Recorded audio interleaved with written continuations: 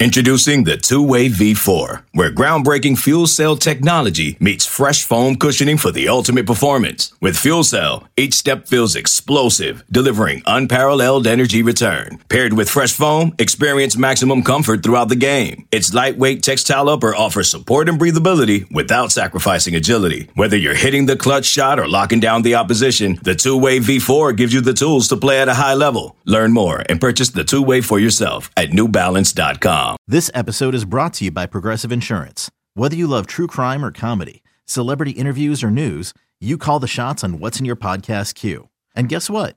Now you can call them on your auto insurance too with the Name Your Price tool from Progressive.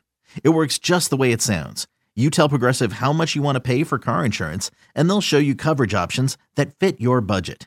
Get your quote today at Progressive.com to join the over 28 million drivers who trust Progressive. Progressive Casualty Insurance Company and Affiliates. Price and coverage match limited by state law.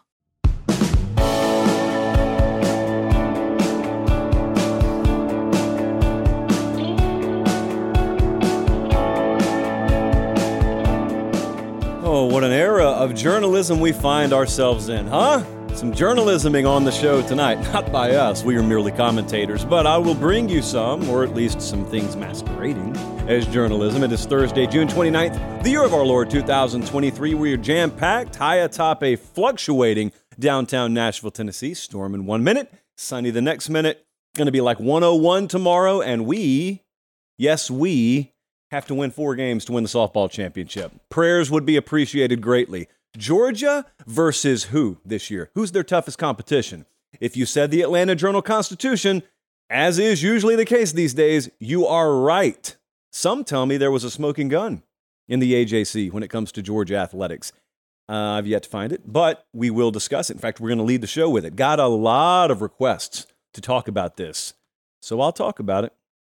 What ifs? Those are back tonight. Bold predictions? Those are back tonight. Opinions of Jim Harbaugh on the show tonight. Always a fun-filled topic when we can fit Jim Harbaugh on the show. Also, we're going to talk some Texas. Nebraska's on fire right now. Not the way Canada is with the wildfires. I just mean on the recruiting trail. I say the Canadian wildfires because that smoke made it all the way down here yesterday. I thought that was just an East Coast problem, but it became a Middle Tennessee problem. So yeah, Nebraska, figuratively on fire in recruiting. How good can they really be? For those of you who are historians of this sport, you know once upon a time, there was a period where Nebraska was a mainstay on the national stage. And then those of you who are 25 years old have never known that world. Could we ever go back?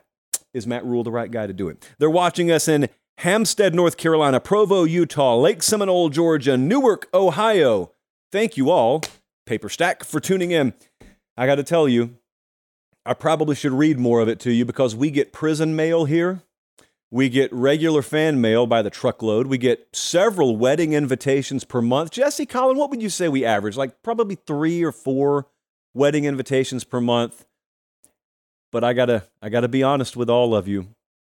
This Sunday, I will reveal to you the greatest single piece of mail or package, etc., that I have ever gotten at this address in downtown Nashville, Tennessee. And it is a physical thing. It's not a letter. It is going to be featured on the set, and I gotta call it one of the best days of my life. Maybe the best day of my life. Anyone who's watched this show for a long time, you know I don't ask for much. In fact, I wear the same t-shirt every show. I am a minimalist by the very nature of the word, but there's one thing I have longed to add to this set, and frankly, I didn't think it was available, and maybe it is, maybe it isn't, but we got ourselves one, and he's coming. He's coming Sunday night. Immunity, start the show. Let's dive into something serious, okay? So let's turn our smiles upside down for a second. Let's get the serious faces on. I had the DMs full asking me what I thought about this Atlanta Journal-Constitution piece on Georgia football, and first I had to ask which one, and then I found out, oh, there's a new one. Okay. So it's a funny thing that happens. I'll tell you this to start off with. When you work in our business, a funny thing happens. You see a lot. Obviously, we go on the road a lot, talk to a lot of staffers, talk to a lot of coaches off the record. You know a lot of the players. So you see a lot of the sides of the sport that are better kept out of public eye. That doesn't necessarily mean hiding things that are illegal. It just means, if you're middle linebacker and you're starting corner get into a little scuffle in the tunnel and there are no cameras around, it doesn't exactly behoove the head coach to head to the press conference and say, you guys will never guess what just happened in the tunnel. Now, in reality, anyone who's been around sports or competition knows those sorts of things happen. Well, then there are other more serious things that happen a lot of times behind the scenes at various college football programs, and sometimes we're aware of them, and sometimes you know about them, and sometimes you don't. And therefore, there's always this public interest in what isn't seen. I do that on this show to our benefit. You've never seen Jesse and Colin. That's called theater of the imagination. And it works because you really wonder, what do they look like? Well, in college athletics, it's kind of the same way. You wonder, my rival school landed that recruit. I wonder I bet they did something underhanded to get him. That coach over there, boy, his kids look like model citizens. I bet behind the scenes, there's some really nasty stuff that goes on in that program. And if you're not careful, you'll get someone with what Meemaw would call a burr in their saddle who covers your program, who preys on that sort of thing. But what happens in our line of work sometimes, and I am privy to it, is I find out how many people talk about things they really know nothing about. You experience this if you're in insurance sales, if you're a bus driver, because this happens in every walk of life, believe it or not. It also happens in college athletics. It happens in fandom. It happens in coaching.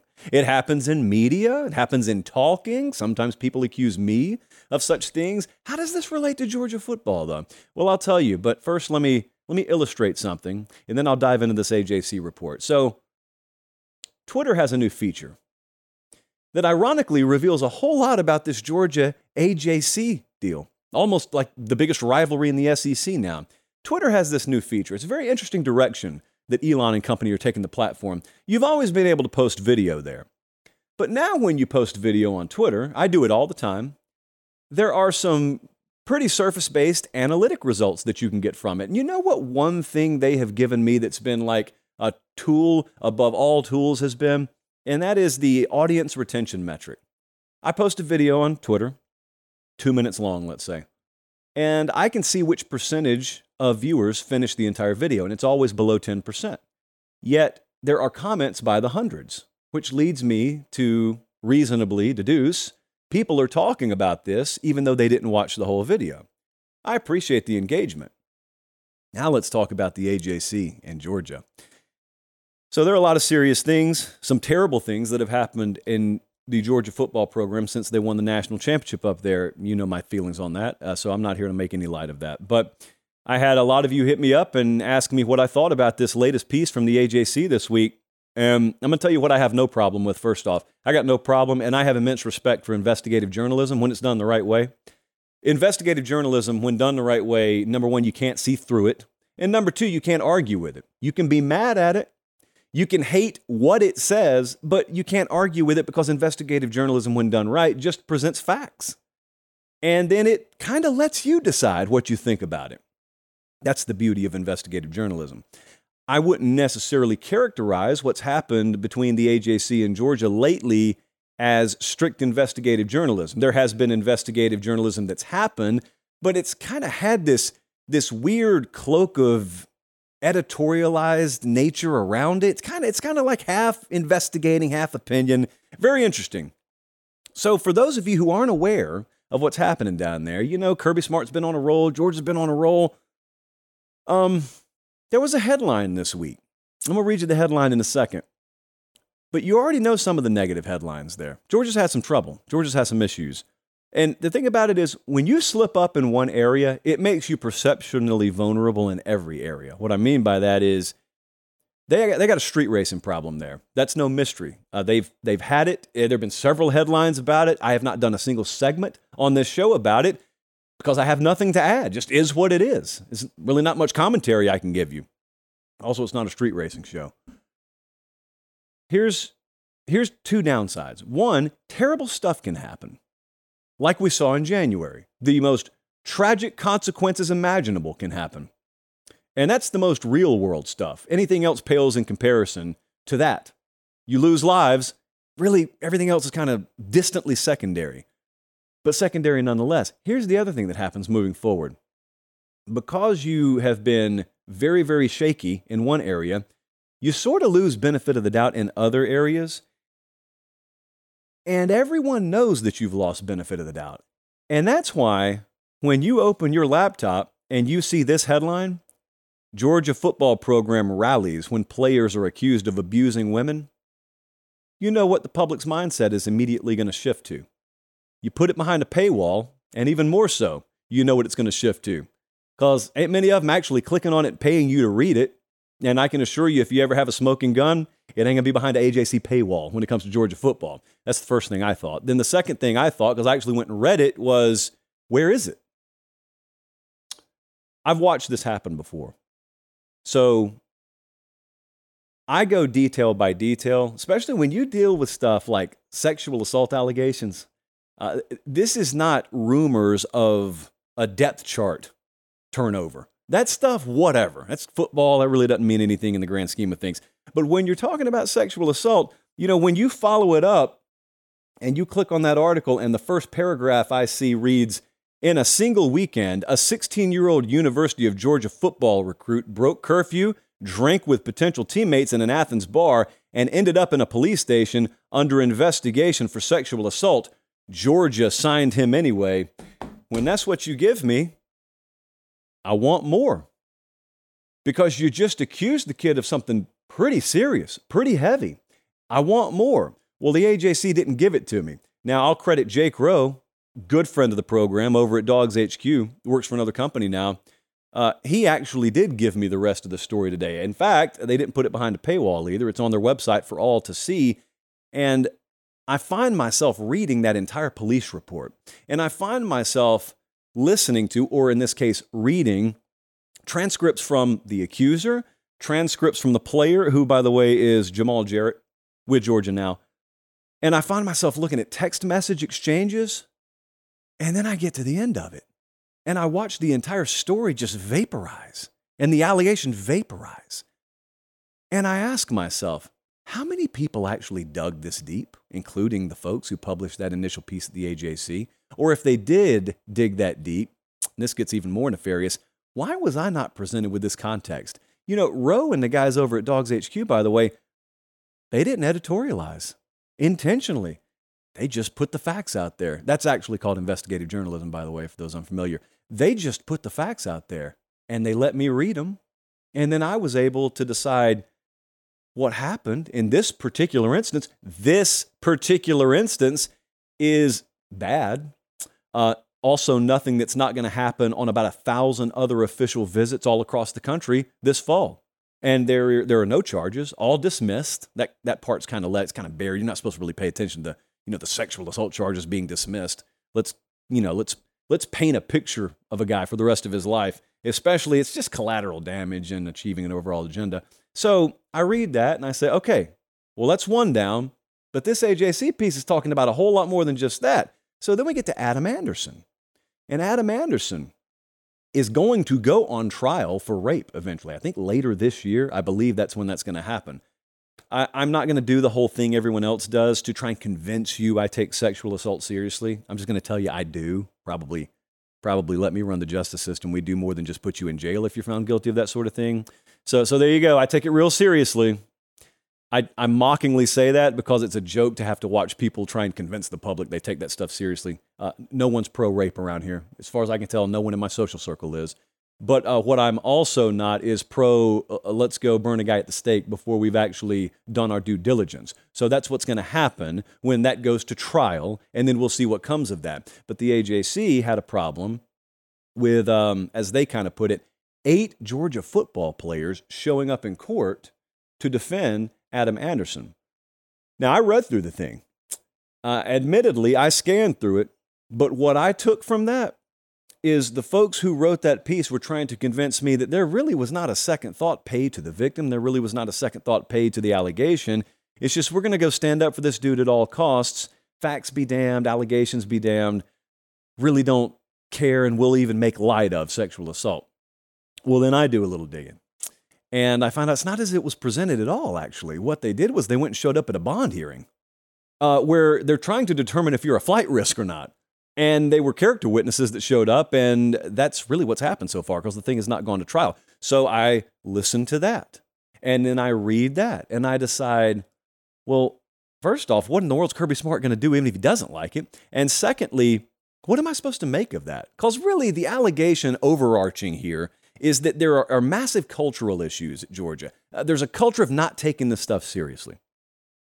And so far, and that's exactly how I'm going to phrase my thoughts on this, so far, no one's brought me anything. No one's written anything that looks to me like that's a major issue there. Now, granted, I get a little bit more access to that program even than you do.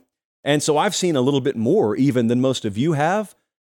There will be some people who just think I may be here carrying water for the university in exchange for that access. I can tell you that's not true. I can promise you that's not true. They know that's not true. But if you want to think that, you can think that. That's fine. Here's all I would ask you.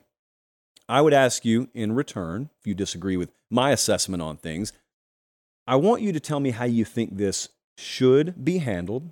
I want your opinion on the facts, actual facts, not the suggestive way that some have been presented, but all the context, all the facts in the room. Because what I got a lot of, and I went back and forth with some of you today on this privately, what I got a lot of was, well, I wouldn't let any of that fly around my program. What would you do? This goes back to what I started the segment with. I told you what I learn a lot through looking at some of our analytics is hardly anyone gets to the end of those videos we post. Hardly anyone. Yet a ton of folks comment on them. So what I did about 15 times today, I kid you not, I went 15 for 15 on this. I asked folks who were disagreeing with me on my assessment of Georgia versus the AJC, I said, hey, what was your biggest takeaway from that AJC article? And these are 15 folks, by the way, coming at me who in some form or fashion think that Kirby Smart needs to answer for this or that should happen to Kirby Smart. I said, what was your biggest takeaway? And they said, oh man, they're letting folks guilty of sexual assault off easy up there. I said, be specific. What is your biggest takeaway? And they beat around the bush about 3 or 4 more times because they knew what I had figured out about them. They hadn't read the AJC article because it's behind a paywall and most of my friends are cheap. They hadn't read the AJC article. They took away exactly what the folks who wrote that article wanted them to take away. And that was a headline, a screenshot, kind of a snippet, an idea, really. More so than facts, you were supposed to take an idea away from that. I'm not necessarily sure what's happening down there in my own home state, by the way, between the AJC and Georgia. It's an editorial death wish, but that's their business. I'm saying if the AJC brings facts and you look at them and they're irrefutable, indisputable, it is what it is. I'd probably be the first one to lead his show as demanding answers from the head coach at the University of Georgia. What they brought the other day, truthfully, guys, I wasn't even going to put on the show until you asked me to put it on here. What they brought the other day was a lot more frustrating to me than anything. And I'll tell you the other folks, their voices won't be heard, but I'll speak for them. The other folks who get extremely mad at this are people who have actually been involved in those kinds of allegations where it was real, and parents of recruits. You want to talk to folks who get hot about this.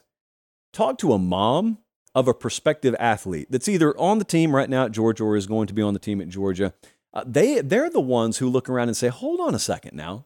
If my kid screws up, if my kid's guilty of certain things, he deserves to be punished. I would hate it as his parent, but he deserves to be punished. That's not what scares me because I think I raised him to know right from wrong. What scares me is, what if he gets himself into a similar situation as thousands of other people do every day in this country, and nothing illegal is necessarily done, maybe some poor decision making, but nothing illegal is done, and yet you got like an in-state media apparatus that sharpens their knives and comes at him, and they're really not coming at him. They're coming for the dude who leads the program for some reason. He's just kind of collateral damage. Is that where I want to send my kid? You talk to parents. I've had this experience this week. I've talked to a couple of mothers. That's their sentiment. Their sentiment is, what in the world are we walking into? We think that big capital G there, that may be the best program in the country.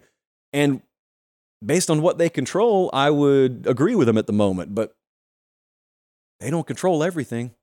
They don't control the media in the state, which is a good thing, obviously.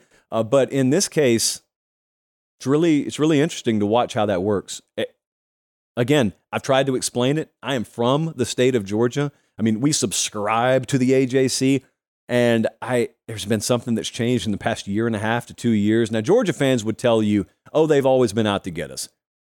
But every fan base thinks the media is out to get their team. I'm saying there is a threshold that is met where even I'll take notice of it, and that threshold has been met in the state of Georgia. So my argument back and forth respectfully with some of you today has been, okay, so you say that this should happen or that should happen. Well, what would you do?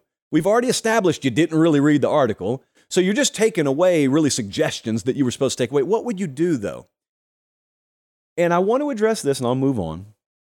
Some of you said, well, any kid who even had a whiff of those sexual assault allegations around him would be off my team. You're lying about that. You've just never been in that position before. If you were in that position, you'd have all the details, and you'd learn how muddy some of those situations are. And for a young head coach, this is where you got to be really careful. I still classify Kirby Smart as a young head coach, but he had a guy who was a defensive coordinator for him up until 2 years ago, Dan Lanning, who is a big friend of this program. Lanning goes to Oregon. He had a kid accused of something similar a few months back, and Lanning kicked him off the team. The allegations didn't stick. They were dropped. Didn't happen. And Lanning had to let him back on the team. Now, I'll ask you, what could that potentially do to your locker room? Your kids see you not wait to get the full story, and you make a move. I don't know Dan Lanning's heart. I'm saying some guys would be tempted to make a move to appease the media types and the ones out there with the torches and pitchforks, not knowing a fraction of the details. And you appeased them for the moment. Here's the problem. Then the facts came out. You know what that can do to your internal culture? See, because if your internal culture is strong, and if a lot of what's being reported about you is BS, it won't take you down. But you can take you down. You can take you down when you don't have your guys back, when they've done nothing wrong. You don't have your guys back, and instead, you're willing to move a little bit too quick in some cases. These are lessons you have to learn. There is no microwave, quick, easy route to learning these lessons. That's why it's different. Call-in plays, you can get there faster. You can get to an advanced level, call-in plays and understanding and diagramming X's and O's faster than you ever have, because technology gives you access to thousands more mental and physical reps than it ever has. But to manage people, it still largely works the same way it always has. Dealing with outside issues, it still works the same way it always has. And the consequences of success still work the same way they always have. I doubt Kirby Smart ever thought this was going to be an issue. I doubt he ever thought that out of all the things that could go wrong after they've won a couple of titles, this is how it would work. That's the way it's always going to be. When you're on top, that's the way it's always going to be. Now, let me give a little disclaimer at the end of this. Because just as I said, a lot of people didn't actually read that AJC article. A lot of people didn't listen to what I just said. So I know what we're going to deal with. I dreaded even doing this tonight because I know what we're going to deal with. There is a little group, a little cabal of writers out there who will take what I just did as dismissing very serious allegations, and they will take it as victim blaming, and they will take it as me essentially, you know, if I rotated in this chair, you'd see a big SEC or a block G on my back. I know that's going to happen. Nothing I can do about it. And so I'll take the same advice that I would give anyone else. Make what other folks think about you none of your business and just move on. And that's where we are. So again, I reserve the right. If they were to come out with a more explosive report tomorrow and all the I's are dotted and T's are crossed and it's indisputable, I'll sing the same chorus as the rest of you are right now. The difference is I don't think the sheet music says what you think it says at this point in time, according to the refrain I've been listening to. When you need mealtime inspiration, it's worth shopping Kroger, where you'll find over 30,000 mouth-watering choices that excite your inner foodie. And no matter what tasty choice you make, you'll enjoy our everyday low prices, plus extra ways to save, like digital coupons worth over $600 each week. You can also save up to $1 off per gallon at the pump with fuel points. More savings and more inspiring flavors make shopping Kroger worth it every time. Kroger, fresh for everyone. Fuel restrictions apply. When you have sports mixed with your pop culture, along with humor and celebrity interviews, your earbuds are enjoying The Rich Eisen Show. Dan Orlovsky, are you still a Jaden Daniels is the best quarterback available in the draft guy? I think the three things that make it stand out for me are, number one, I think his ball placement versus man coverage is the best in the draft. Every quarterback in the NFL is accurate. He's got the best on tape. Number two, most transferable stuff to the NFL. And then I think the third thing is pocket peace. Search for The Rich Eisen Show on YouTube or wherever you listen. All right, let's talk about more happy things. Please talk about more happy things. You know, actual football that we're less than 70 days away from playing. Thank you guys for being tuned in live. What ifs this fall? What if this happens? What if that happens? Some healthy hypotheticals here tonight. What if a college football playoff is made up of teams from not just Texas and Florida, but Texas, Florida, and California? This would be earth-shaking. This would be such a huge deal. Nice graphic, Jesse. Wow. Or maybe Bradley made this one. Colin punched it. That's all I know. So let's just say it's 2015. Because FSU made it in 2013 and 14. I think those were like the first 2 years of the playoff. However it worked. So let's go back to like 2015. What if I walked up to you and I said, friend, I've got a proposition bet for you. I'm all ears, you say. I said, between now, 2015, and 2022, only one team from those three states combined will make the college football playoff. Texas, California, and Florida. Only one team out of all of those states combined will make the playoff. How deep would you have to get down the list before you got to TCU? Because that's the only one that's done it, and it happened last year. Hadn't been USC, it hadn't been UCLA, it's not Miami, it's not Florida, it's not FSU. From that point on, it wasn't FSU. It's not Texas, it's not Texas A&M, it's TCU. So all of a sudden this year, we've got opportunities in all these states. Florida State is right up there, either having or sharing the odds-on favorite title to win the ACC. We got USC flat out favored to win the Pac-12. We got Texas flat out favored to win the Big 12. I don't need you to come in the comment section and tell me how often Texas has been favored before and fallen flat on their face. I don't need you to tell me that, because this piece of paper, courtesy of producer Jesse, tells me that 6 different teams have won the Big 12 since the last time Texas won it in the year of our Lord 2009. Honestly, I can't believe that's a real stat, but it is. So what would happen if this went down? Well, it would turn the sport on its ear. I mean, any one of them, just Texas being in the playoff would be a huge deal. Just Southern Cal, just Florida State or Miami. I don't know how in the world Florida makes it this year, and they'll take that as me ganging up on them. I'm not, guys. Your over-under's 5.5. But why not? Throw the Gators in there.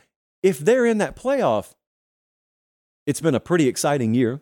And also, we got first blood. At least we got fresh blood. In some cases, it would be first-timers there. This would be a massive deal. And then you younger kiddos out there would get to experience, sitting there next to Dad on the couch, you get to experience something that we got to experience once upon a time.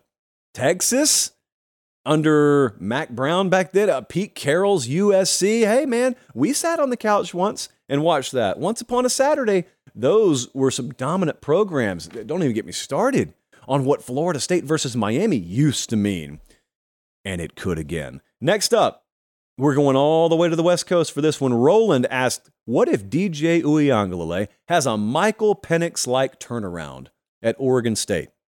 Well, what is a Michael Penix-like turnaround? Some of you may have had a little shaky memory from last year. Remember, Penix was at Indiana, injury-prone, turnover-prone, and so he transfers to Washington, and approximately nobody makes a huge deal about it. And then all of a sudden, his completion percentage goes up 12 points. He's got over 4,600 yards passing last year, threw the ball 554 times, and is right in the thick of the Heisman race and resurrects Washington football. And he's back this year, by the way. He was out at Elite 11 a couple of weeks ago. We were out there watching him throw dime after dime after dime. Well, what if DJU does this? Well, I don't think that there's any world where DJ throws the ball 554 times this year. Oregon State threw the ball 323 times last year. Completion percentage, though, you get DJ up around 65%. you're probably giving Oregon State everything they need to win because they're returning a lot of really good pieces. And keep in mind, that's not a 5-7 team from last year. Again, those of you with the shaky memories, Oregon State, 10 wins last year, and another 2 losses were by a combined 6 points. They only got beat by double digits once. They were right there. They were right there at the end of it. If they have a former 5-star number 1 overall quarterback in the country play up to his potential, and then they surround him with a really physical, sound football team and an extremely underrated coaching staff, they can win the Pac-12. That's the answer. They could win the Pac-12. They have currently the 5th best odds to win the Pac-12. Yes, that's right. All right, third, and I will just be real with you. I'll take a sip from the chalice first. I'll be real with you. This is a what if that's taken us way out on a limb. But why not? We're going to do it for Kent. So Kent asked, what if North Carolina's defense improves to an acceptable level with Drake May at quarterback leading the offense and Chip Lindsey, the new offensive coordinator? Well, it would be really big and they could win the ACC. That's the answer to the what if. Now, my response, Kent, who is not here to defend himself, would be, how? How's this going to happen? They allowed 28 plus 9 times last year. They were last in the ACC in pass yards per game, points per game, sacks recorded. They were bad. They were terrible. One of the worst defenses in the country. They lost 15 kids to the portal, 5 corners they lost to the portal. So, yeah, what if is a fun game. We like to keep it in the realm of believability. You know, like, what if the softball team won 4 in a row tomorrow night? We would be champions of Smyrna, Tennessee. That's what would happen. JP, Angels in the outfield, you know, it could happen. We could win 4 games tomorrow night. North Carolina being a respectable defense this year. And if they need bulletin board material, I'm giving it to them free of charge. That's a bridge a little bit too far for me to cross. If you're listening on podcast and you're a Tar Heel fan, count your blessings. Because if you're watching on YouTube, the harsh reality is graphically staring you in the face. And the thing about it is, you have Drake May at quarterback. You got a Heisman caliber quarterback there, who, by the way, was their leading rusher last year, so we could stand to get a little better in the backfield. But man, if they could just be respectable. This is one of those teams where you say, could you just please be like the 45th best defense in the country? That would be enough. Again, a bridge a little bit too far to cross. Now, this one's going to rile some people up. I want you to remember, I'm so nervous I'm rolling around in my chair right now. Colin loves when I back away from the mic. I want you guys in Gainesville to remember, this is not my what if, this is Jason's what if. And he's got a blue check mark, so you better shut up and take him seriously. Jason said, what if Florida goes under 5.5 wins? Dun, dun, dun. Statistically, if you just look at the odds market, this is what their over-under win total is, 5.5. Okay, so statistically, Vegas would tell you there's just as good a chance they go under 5.5 as they go over 5.5. That's kind of how the odds market works. And this number's been on the market for a while, so you would assume the value's been pounded out either way. So the betting market, the sharpest minds in the betting community, view 5.5 as an accurate indicator of what Florida's preseason win total should be. Could they win 9 games? Sure they could. But just as we entertained that last show, on this show, Kent wants to know, oh, no. What happens if the under hits? Please don't start talking to me about juice and actual percentages. Don't get that fine on the point. You understand what I'm saying. When Jesse put up the slider there, I knew what was coming in the comment section. I know what minus 150 means on the over. Quiet down, people. Let's just pay attention to the broader point. If Florida goes under 5.5 wins, all rationale will have been tossed out the boxcar.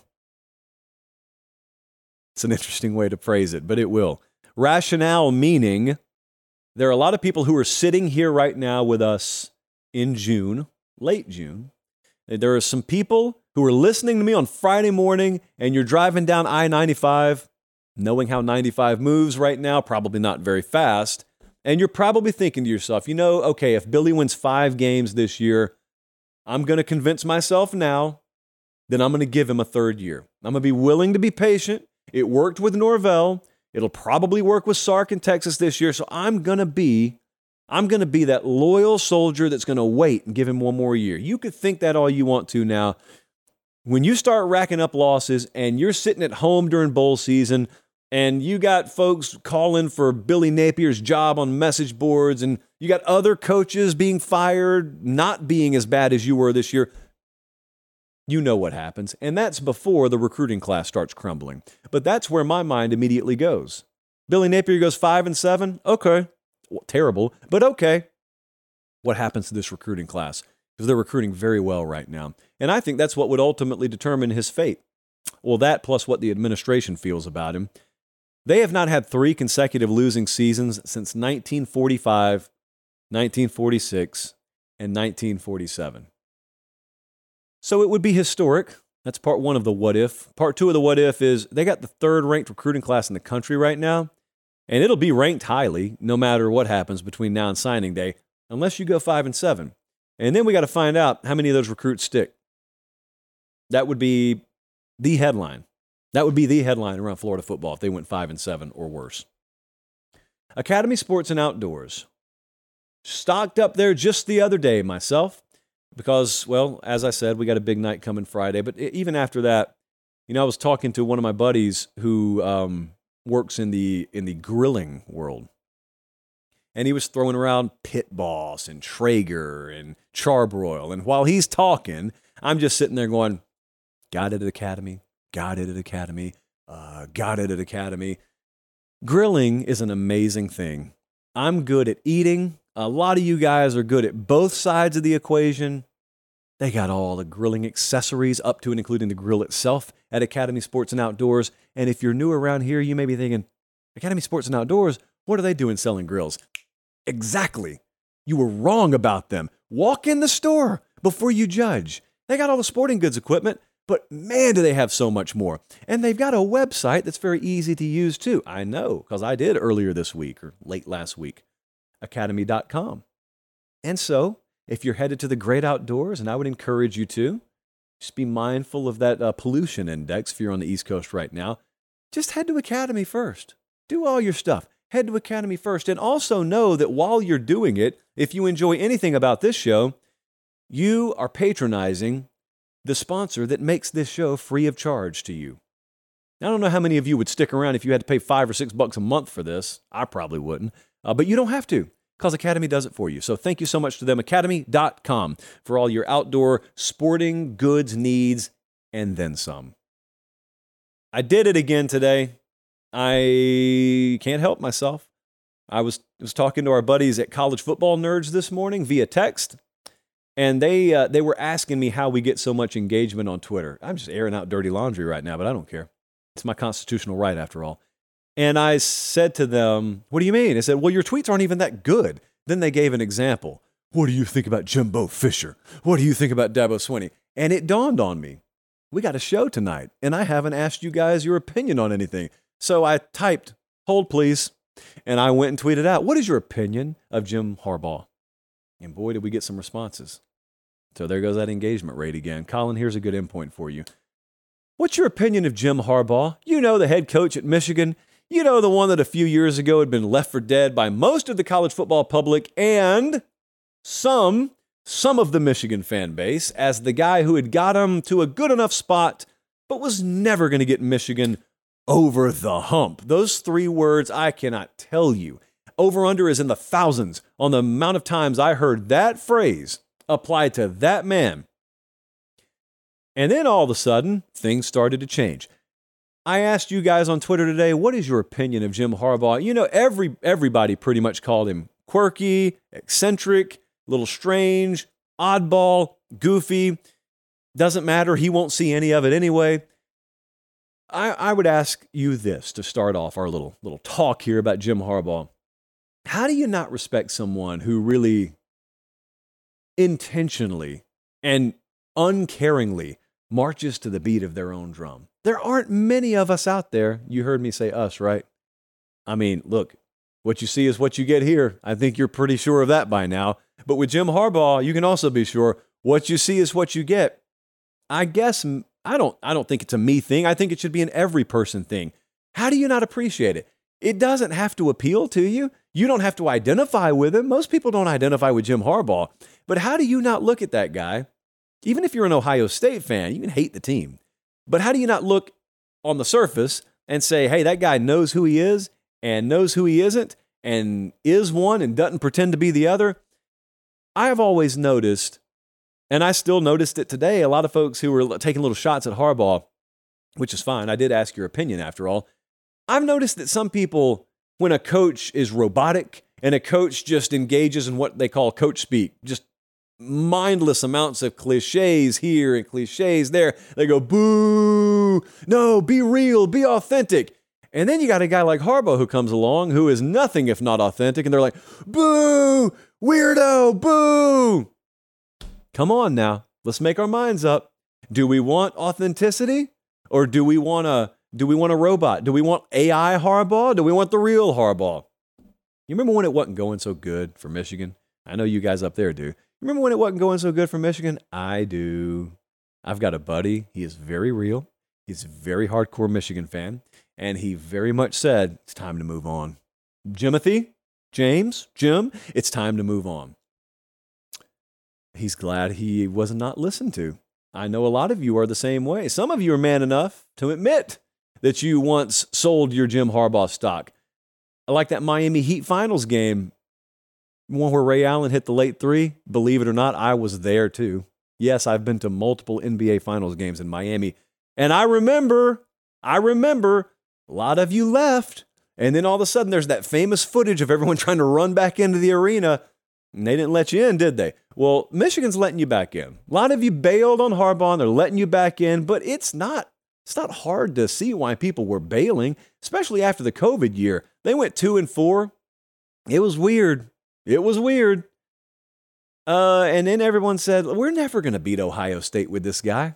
This is just not going to happen. In fact, that's the year where Michigan was accused of running from Ohio State. They canceled the game. They didn't even play the game. I thought you guys had a half-decent point, by the way, when you accused them of that. And then, where are we the next year? We're up there in the snow in Ann Arbor, and Michigan finally comes through. They finally take Ohio State down, but boy, when we were in Columbus, Ohio a year later, man, atonement is at hand this afternoon. Weather forecasts look bad. All of a sudden, it's the 50s. It's sunny. Nothing's going to slow Ohio State down. Yeah, it happened again. And all of a sudden, Jim Harbaugh, the dude who couldn't get over the hump, turns Ohio State into a speed bump, and they go to the playoff back-to-back years. Haven't done anything more than that, but they got 2 Big Ten championships and 2 wins over Ohio State in their back pocket, respectively. And now, it's like the toast of the Big Ten. And so, we bring our alien, we consort with our alien friend from time to time. He comes down from outer space, and we say, alien, got a little scenario to bounce off of you. And he clicks around, as aliens do. And we paint the picture of the Jim Harbaugh story arc and the coaching arc. You know what that alien would ask? He would ask, which loosely translates in English to, well, what changed? I have no idea, is my answer to the alien. And that's the point with Harbaugh. Everyone who was making fun of him and everyone who doesn't like the quirks or idiosyncrasies, pretty sure it's the first time I've ever used that word on the show, even they have to marvel at the fact that this guy turned it around, and at least on the outside, there was no massive lever that was pulled. There was no break glass in case of emergency red button that was hit. They didn't pull out the nuclear codes and just go DEFCON 14 up there. They just kept doing what Michigan does. And it's wild in concept because most people don't think that works. Most people think, all right, let's try something. And if it doesn't immediately work, torch the barn, kill the rats, start over. Harbaugh did none of that. He had confidence that his approach would work, and it didn't initially work, and he stuck with it, and it works. And then, so the alien starts to load back up, and I say, hold on, here's some Reese's Pieces. Come back out here. I got more. He interviewed for NFL jobs during the process. What? The alien says, and I say, yeah. So get this. He was actually interviewing with the Vikings on National Signing Day. National Signing Day is where all the recruits sign. I don't know how they do it where you're from. And so, I still find that totally dumbfounding That's the way that all went down. It looks like he's out the door, so much so that he interviews for the job on National Signing Day, doesn't get the job, comes right back, and a reasonable mind could look at it because both of his coordinators are gone. A reasonable mind could look and say, yeah, Harbaugh's back, but is he really back? Because his heart was already in the NFL. His mind was already in the NFL. And now all of a sudden he doesn't get the job and he's back. What's Michigan going to look like? Oh, better than they did the year before. That's not easy. It's not easy if you're bought in. It's not easy if everything is running at peak efficiency. It's hard to win at this level. He went and interviewed for a job on signing day and still won and operated at a higher level than they did the year before. So then here's the fun part to figure out. Fun part, and the one that no one really has a guided hand in knowing, is, well, what is the next 5 years going to look like? Is he going to interview for NFL jobs every year? Is he going to stick it out at Michigan? Are they just going to continue to roll over Ohio State? Will Ohio State go up there this year, reclaim the Big Ten, and have us a few years from now look back and say, remember that 2-year blip on the radar screen? But then Michigan sort of relegated themselves back to what they had been? No one knows. I don't think that's how it's going to go. The latter one, I don't think that's how it's going to go because they're recruiting really, really well. They're portaling really well. Developmentally, they're about as good as anyone in the country right now. So it's a fun program to watch. Jim Harbaugh is a fun guy to watch. I was doing talk radio down in Columbus when the whole satellite camp thing started. You remember that? Some of you may not even have paid enough attention to remember that.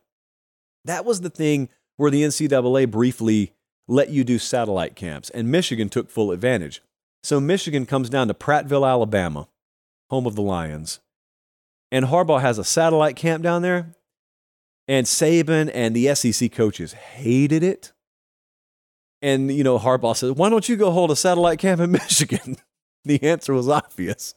You don't even want to recruit Michigan. Why would we want to recruit Michigan? So Harbaugh comes down to Prattville and is running around in khakis with no shirt on. And it was like, it was like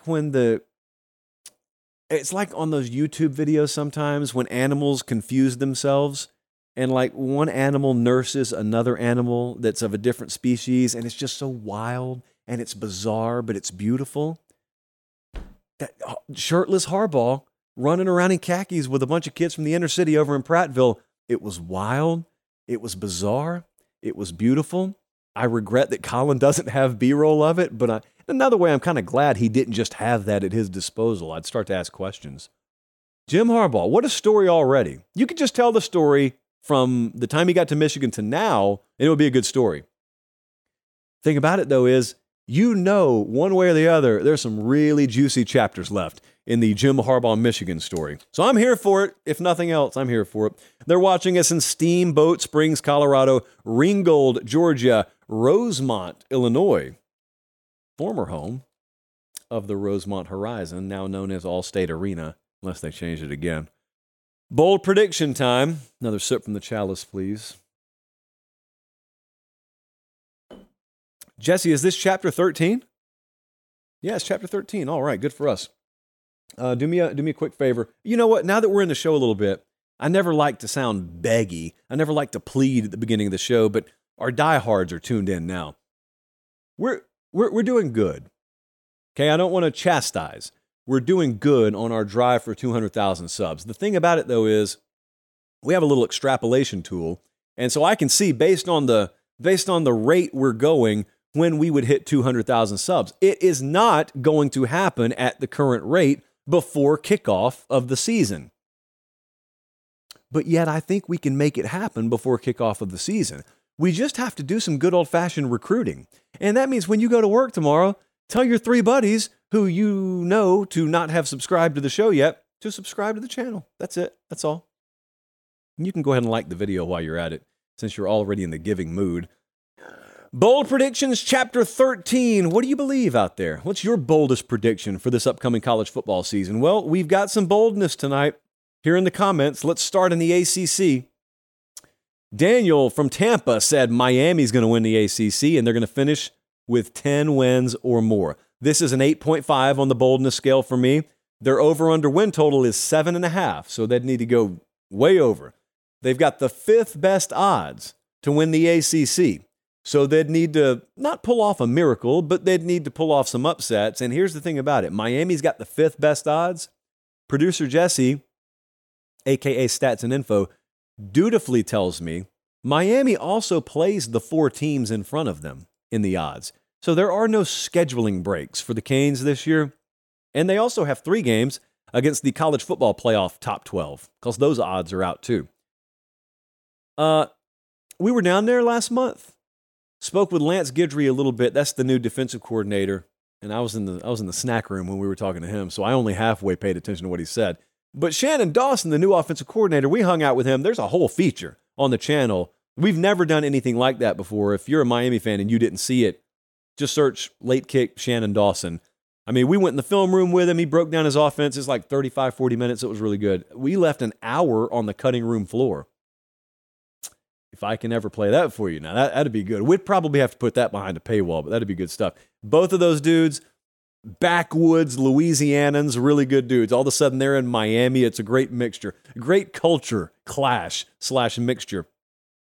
If he's the right guy for Tyler Van Dyke, they can do this. They've got the number 12 overall roster in the blue chip ratio for this season. They've got the players down there. They're rapidly infusing that roster with even better players than that. But as for now, given the schedule, I'm going to have to call that an 8.5 on the boldness scale. Next up, this would throw the sport in a blender if this were to happen. So Alex from Palmerton, Pennsylvania, predicted 3 out of 5 current Power 5 conference favorites won't even play for their conference titles. So sometimes when we get these kind of predictions, you're left to wonder, okay, how wild would that be? Not too wild. It happened last year. So last year, we came in the season and Ohio State was favored to win the Big Ten. They didn't even play for the conference title. Same with Texas. There's that Texas name again. And same with Alabama. So sure enough, 3 out of the 5 last year missed out. So this year, who do we have? We got Clemson favored barely to win the ACC. We got Texas favored to win the Big 12. You got Ohio State. Yeah, that's changed, by the way. Ohio State is a narrow favorite to win the Big 10. Texas, as I said, in the Big 12 again. And USC.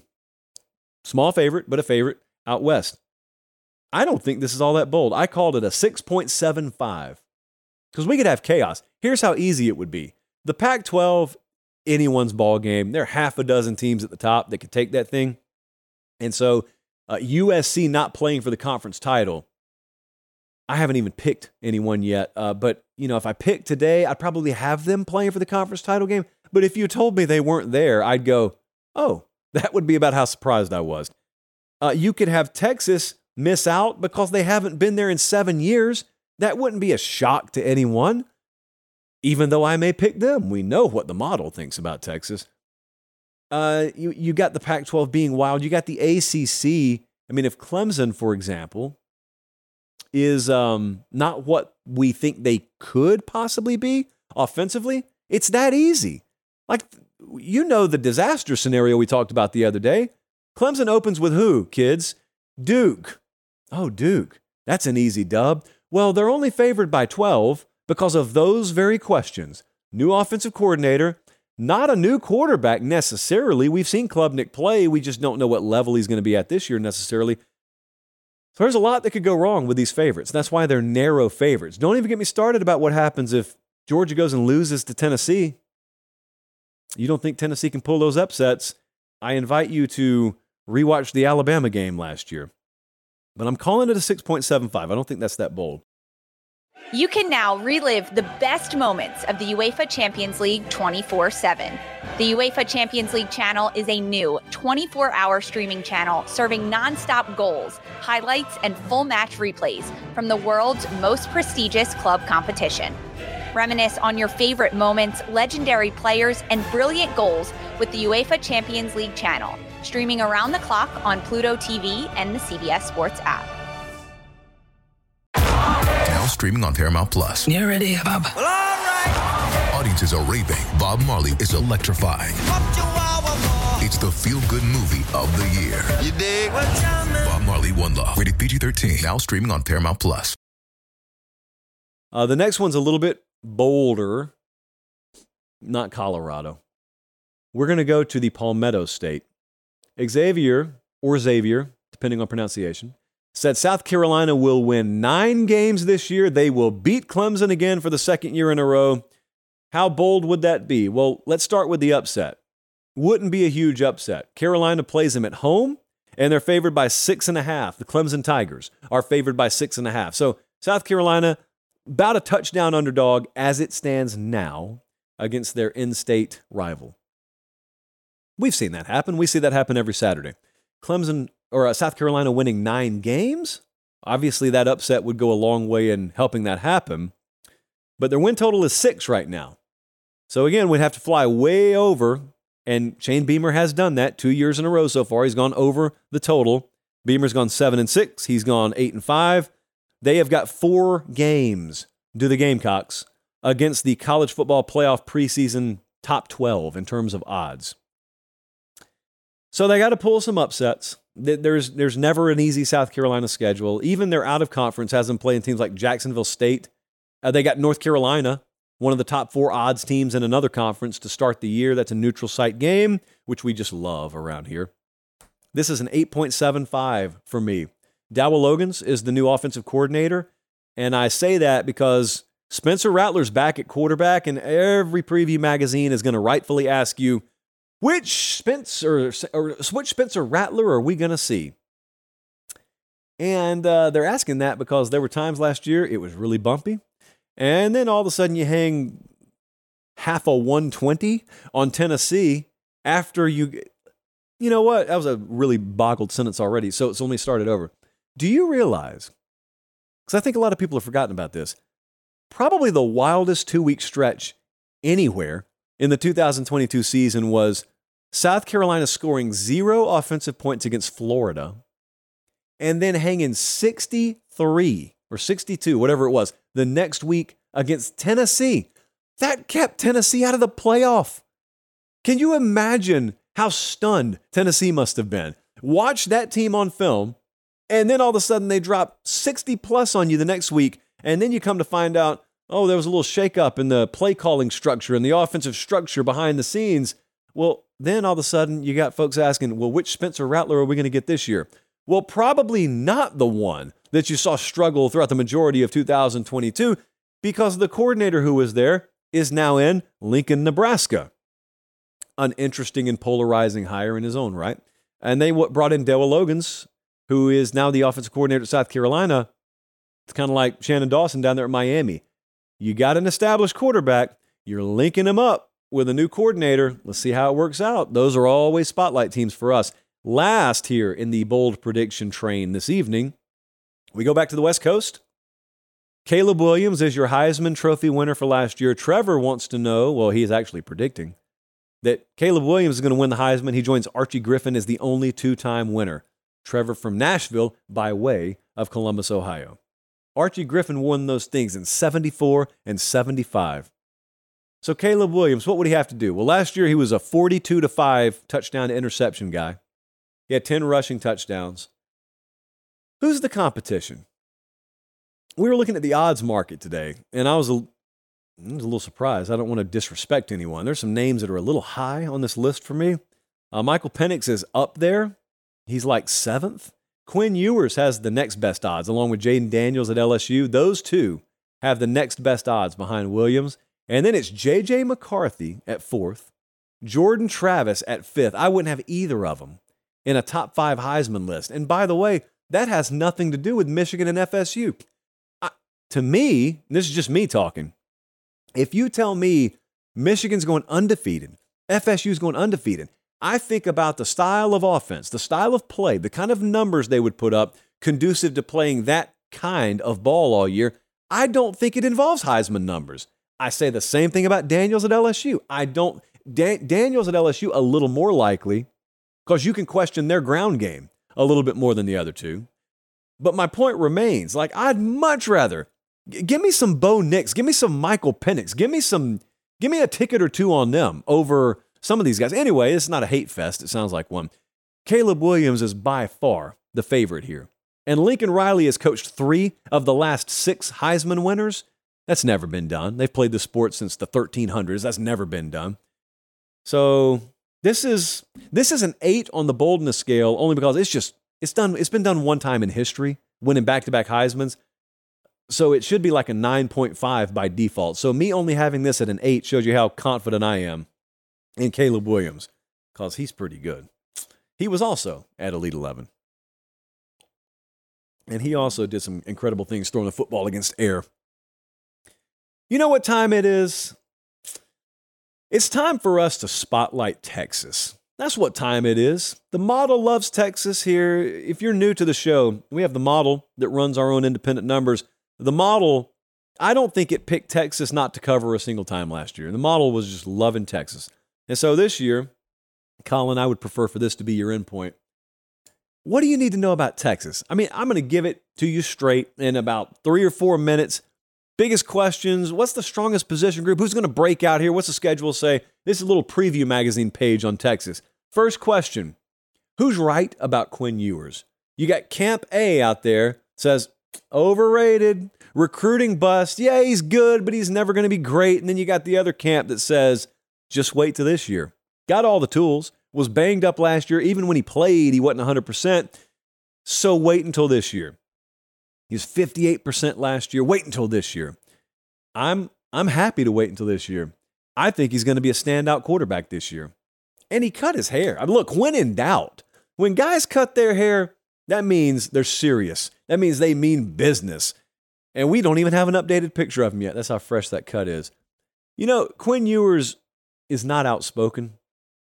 I think I would love for us to go out to Austin and sit down with him for about 10, 15 minutes. Long enough for you to see his persona is so warped compared to who he is. He is shy, down to earth, not necessarily the guy that's portrayed, which has nothing to do with how he throws a football, obviously, but I think he's going to be a standout player this year. Now, will it be enough for them to win the Big 12, make the playoff, etc.? Well, that's what this question is about. That's why it's a question. That's number one. Number two, is their pass defense going to improve? And if it does, by how much? Because last year, one of the most shocking stats in all of college football was Texas had a top what, Jesse? They had a top 30 defense last year. Good catch, by the way, because I was about to get drug in the comments. Texas had a top 30 defense last year in terms of points per game. You don't think about that. You don't think of Texas as having a good defense. Well, it got drugged down because they had the 91st ranked pass defense last year. What could they be if we just cut that in half? We improved 20, 30%. Well, the answer is, again, they could be a conference champ. They could be a playoff team. Question number 3 with Texas is, how should I ask this? Was it always going to be 2023? When Sark came in year 1, we saw what happened. And then they go to year 2, and they had several games improvement, but since they were the preseason favorite to win the conference, and they didn't, people still said, oh, he's underachieving. Well, there is this world where it was just always going to take till the third year for them to click. It's happened before, kind of happening at Florida State. Maybe it was just always going to be 2023. And maybe this year is the year where all of your stats that are more historical in nature are rendered moot. Because the age-old adage on this show actually is what comes to fruition, and that is just because something has not happened does not mean it cannot happen. I cannot believe the stat I gave you earlier in the show, that 6 different teams have won the Big 12 since the last time Texas won it. That is inexcusable underachievement from one of the premier brands in the country. The best position group on this team, you could say quarterback, but that's easy. So we're going to say wide receiver. Xavier Worthy is my dark horse to be a Heisman Trophy contender this year. So that's how highly I think of him. We're going to fix the drops, he and I, and we are going to do big things in Austin this year. But if it's not him, they got A.D. Mitchell, number 1 wide receiver in the portal. It doesn't matter which national championship run you've watched for Georgia. He's been a central figure in it both years. Jordan Whittington's still there, celebrating his 35th birthday later this year, it feels like. Isaiah Nair, who came in from Wyoming and got hurt last year, Jesse had to fist fight me today because I wanted to make Nair the breakout player, but they're just, Jonte Cook is just there, 5-star receiver. So they're loaded in that receiver room. I still got an eye on Nair, but there's so many different weapons in that room that can hurt you. So they should be very explosive this year. The breakout player, we're not going with Nair. We're going with Kelvin Banks. When I was out there for the Bama game last year, which was week 2, Kelvin Banks was a true freshman. So he started at left tackle as a true freshman for him last year. I was talking to some of their staffers about their incoming freshman class. And they said, some of the guys we recruited, we think they're going to end up being studs, but they're true freshmen. Got to give them time. Other guys, we don't know. We feel good about our evaluation, but they haven't exactly broken out in camp. Then they told me about Kelvin Banks. They said it took about 20 seconds. It's the old 20-second rule. The ones that are true next level future first rounders, it doesn't matter if they're 18 years old. When they walk on campus, when they walk in the position group, when they step on the practice field, they're instantly one of the best players on your team. Kelvin Banks, as a true freshman, offensive tackle no less, was the best lineman they had the moment he stepped on campus out of high school. And he's still the best one they have. The difference is because this year is his second year, I think he'll be a breakout player nationally. He was second team all Big 12 as a true freshman. He's got 2 more years of college football to play, so enjoy him out there. The schedule is very interesting for Texas. They play Bama at Bama in week 2. Who do they have in week 1, Josh? Food. But they play Bama in week 2. And then it gets a little dicey. I've got friends in the SEC, all 4 corners of it, who would lead you to believe the Big 12 is soft. Believe whatever you want to believe. I'm telling you, I respect the competition in that conference. And Texas, outside of playing Bama, they go in conference, and they're the favorite to win. They play number 2, number 3, number 4, number 5, and number 6. As opposed to Oklahoma, who draws 6 of the bottom 7 teams in terms of odds. What does that mean? Maybe something, maybe nothing, but it does put an emphasis, even more so than just usual, on that Red River game, doesn't it? I don't have to tell them. They don't need the added motivation. I'm saying if you're getting yourself to the betting window and purchasing a ticket on one of these teams, that schedule is something to keep in mind. The last 4 games, they go Kansas State, at TCU, at Iowa State, go Clones, and Texas Tech at home. You can tell me all you want about how that's a soft end to the season. It's not. It is not. Back-to-back roadies in November, never easy. Going to Ames, Iowa, the 3rd week of November, not ideal. And then you got Texas Tech to end the season, not ideal. So if Texas gets there, and they should be favored, I believe, they're going to have to earn it. It will not be handed to them. You will not look at Texas if they're in the playoff and say, yeah, soft schedule though, just load it up on cream puffs. Nope, not going to happen. That's a look at Texas. I want to look briefly at a lot of you, because we have a big audience, so inevitably, someone in our audience is about to move this weekend. Thank you, by the way, for scheduling your move or your wedding, or maybe both, in June or July, instead of during October and making all of us suffer, because we're going to have to help you move, and we're going to have to be in your wedding. Or are we going to have to help you move?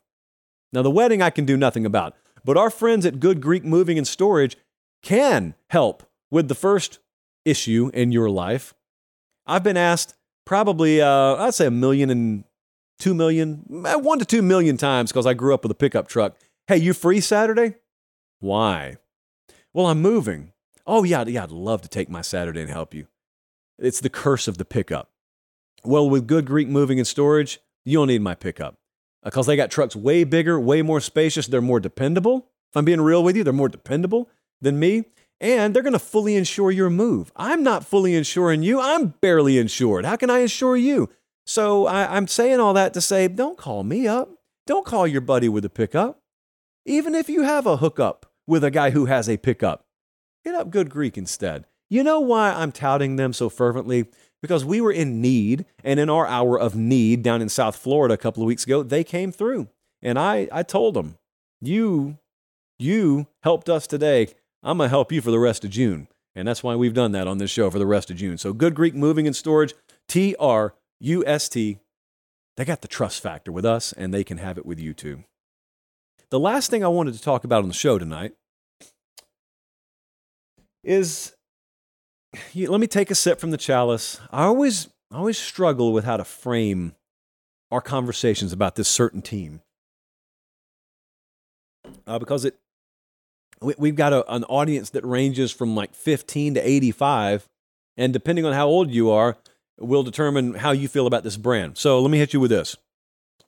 So Brent hit us up, and he said, hey, Matt Rule has been rolling in recruiting. He's got a good portal class, too. Is Nebraska able to make a year one leap, or should we just be cautiously optimistic about this year and excited about the future? So how serious should you be taking Nebraska? Let me be blunt with you, because I'm not a Nebraska fan, so I can afford to feel this way. I don't care about this year.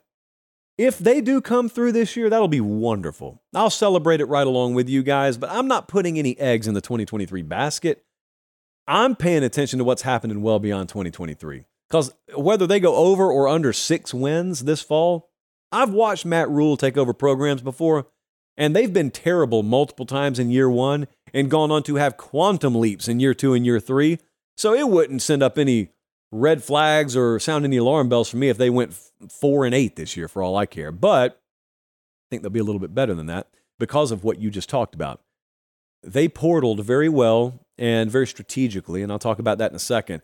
But man, I'm glad Matt Rule's in college football.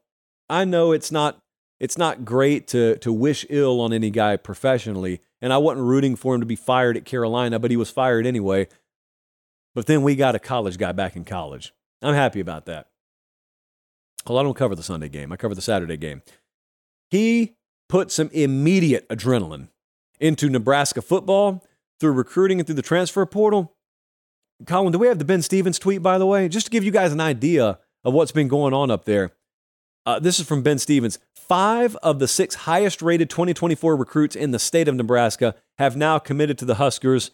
Matt Rule getting to work quick. And they're projected to go 6 for 6 here, so let's just keep an eye on that. Carter Nelson is he's the number 2 tight end in the country. High 4-star kid, top 40 overall. Chose Nebraska over Georgia, Notre Dame, Penn State, Bama, 6'4", 205. Everyone wanted him. So this is not exclusively just a bunch of kids in Nebraska that had offers from Nebraska and no one else. That's not necessarily what's happening right now. That's why they've got the 13th ranked recruiting class in the country and not the 43rd ranked recruiting class in the country. But you know what else they did? If you want to talk about 2023, they got Jeff Sims out of the portal. I don't rank our guys in the transfer portal here. We got an entire committee that does that. But I got to take a little issue with Jeff Sims being no higher than the 11th rated quarterback in the 24/7 Sports transfer portal quarterback rankings. I'll make you a friendly wager. I don't think there'll be 10 better than him this year from the portal. And he's been dropped into a tailor-made offensive system, I think, and some coaches think. And I'm very excited to watch him get paired up with some of the guys elsewhere on that offense they brought in out of the portal. Think it's a great fit. I think that he's underappreciated because it didn't work out at Georgia Tech. To keep those peepers glued on Jeff Sims. Could be a really, really instrumental player in deciding the direction of the Big Ten West this year. But Scott Frost, when he was at Nebraska, the thing I still remember the day he got fired, whenever our next show was, I came on air after Scott Frost got fired. I remember this vividly because I don't normally like to take shots at guys unnecessarily, but when Scott Frost got fired at Nebraska, my mind kept coming back to the same thing. And that is when people would ask, what went wrong? I answered with this. There was no point in Scott Frost's tenure there where if you asked me what is Nebraska football right now, I could give you a quick answer. And that's bad because that means you didn't have an identity. You will not have that issue with Matt Rule. You will know what Nebraska football is like, and you'll know it quick under Matt Rule. That doesn't mean it's an overnight turnaround. That doesn't mean you guarantee 8 or 9 or 10 wins this year, but it would shock me if he didn't massively turn around the fortunes of that program. And the reason that's exciting is because, you've got that debate that goes on amongst hardcore college football fans about whether the sport has passed certain programs by. And they say it about Miami, and I think it's ludicrous. They just hadn't had the right coaching staff down there. But Miami can still be a perennial powerhouse, is my point. Can Nebraska be that? They were once upon a time. Could they be that again? Like, this team won 3 titles in the 90s. You hear me out there, college freshmen? Yeah, the University of Nebraska, 3 national championships in a decade. Some of us were alive then, is the point. It's not that long ago. And but there are people who would say, okay, but the recruiting dynamic, there's been such a paradigm shift. Nebraska's never doing that again. I'm in that camp. That doesn't mean I couldn't be wrong. I'm in that camp. I don't ever think Nebraska could just perennially be parked inside the top 3 of the sport. But whatever their ceiling is, you will find it out. So that's the fun part. For people like me, you're going to find out whether I'm right or wrong, even if I am right. Let's say they're capable of being a top 10 program. They hadn't been close to that either. What if they are capable of hovering as the 9th best program in the country? If they are, they'll do it under Matt Rule, is my point. And so I don't have much doubt about that. Now, I'm the same guy who thought Scott Frost would work out there as well. But when you do the postmortem on Scott Frost and you realized where they lacked, and then you cross-reference it with what Matt Rule's strengths are, you realize those buckets they needed to fill, they filled, and then overflowed a little bit with the guy they just hired. So, Matt Rule, Nebraska, very happy that he's back in the college football building. We're going to be back here Sunday night. We will have a brand new addition to the set. I may leak the news. That's how excited I am about the new addition on the set. So it's going to be a much bigger deal to me than it is to any of you. Don't rearrange your plans this weekend and start a little countdown clock on your iPhone. I'm just saying it's going to look so great once it's out here. And so you got that to look forward to. And also, remember, subscribe to the channel so that we can achieve our grand wish of 200K subs by kickoff. For producer Jesse, for director Colin, I'm Josh Pate. Take care, have a great rest of your evening, and God bless.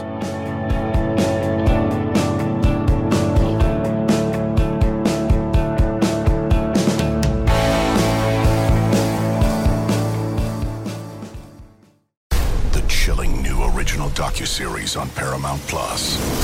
Why did he kill his family? The answer lies across the ocean in a woman named Sylvie. She's a Keon model. Where desire leads to deception. I ended up spending $12,000 and $15,000 a day. It was addictive. I can't get you out. And obsession leads to murder. Who did this to your family? You can't really maintain a fantasy forever. Control Alt Desire, now streaming on Paramount Plus.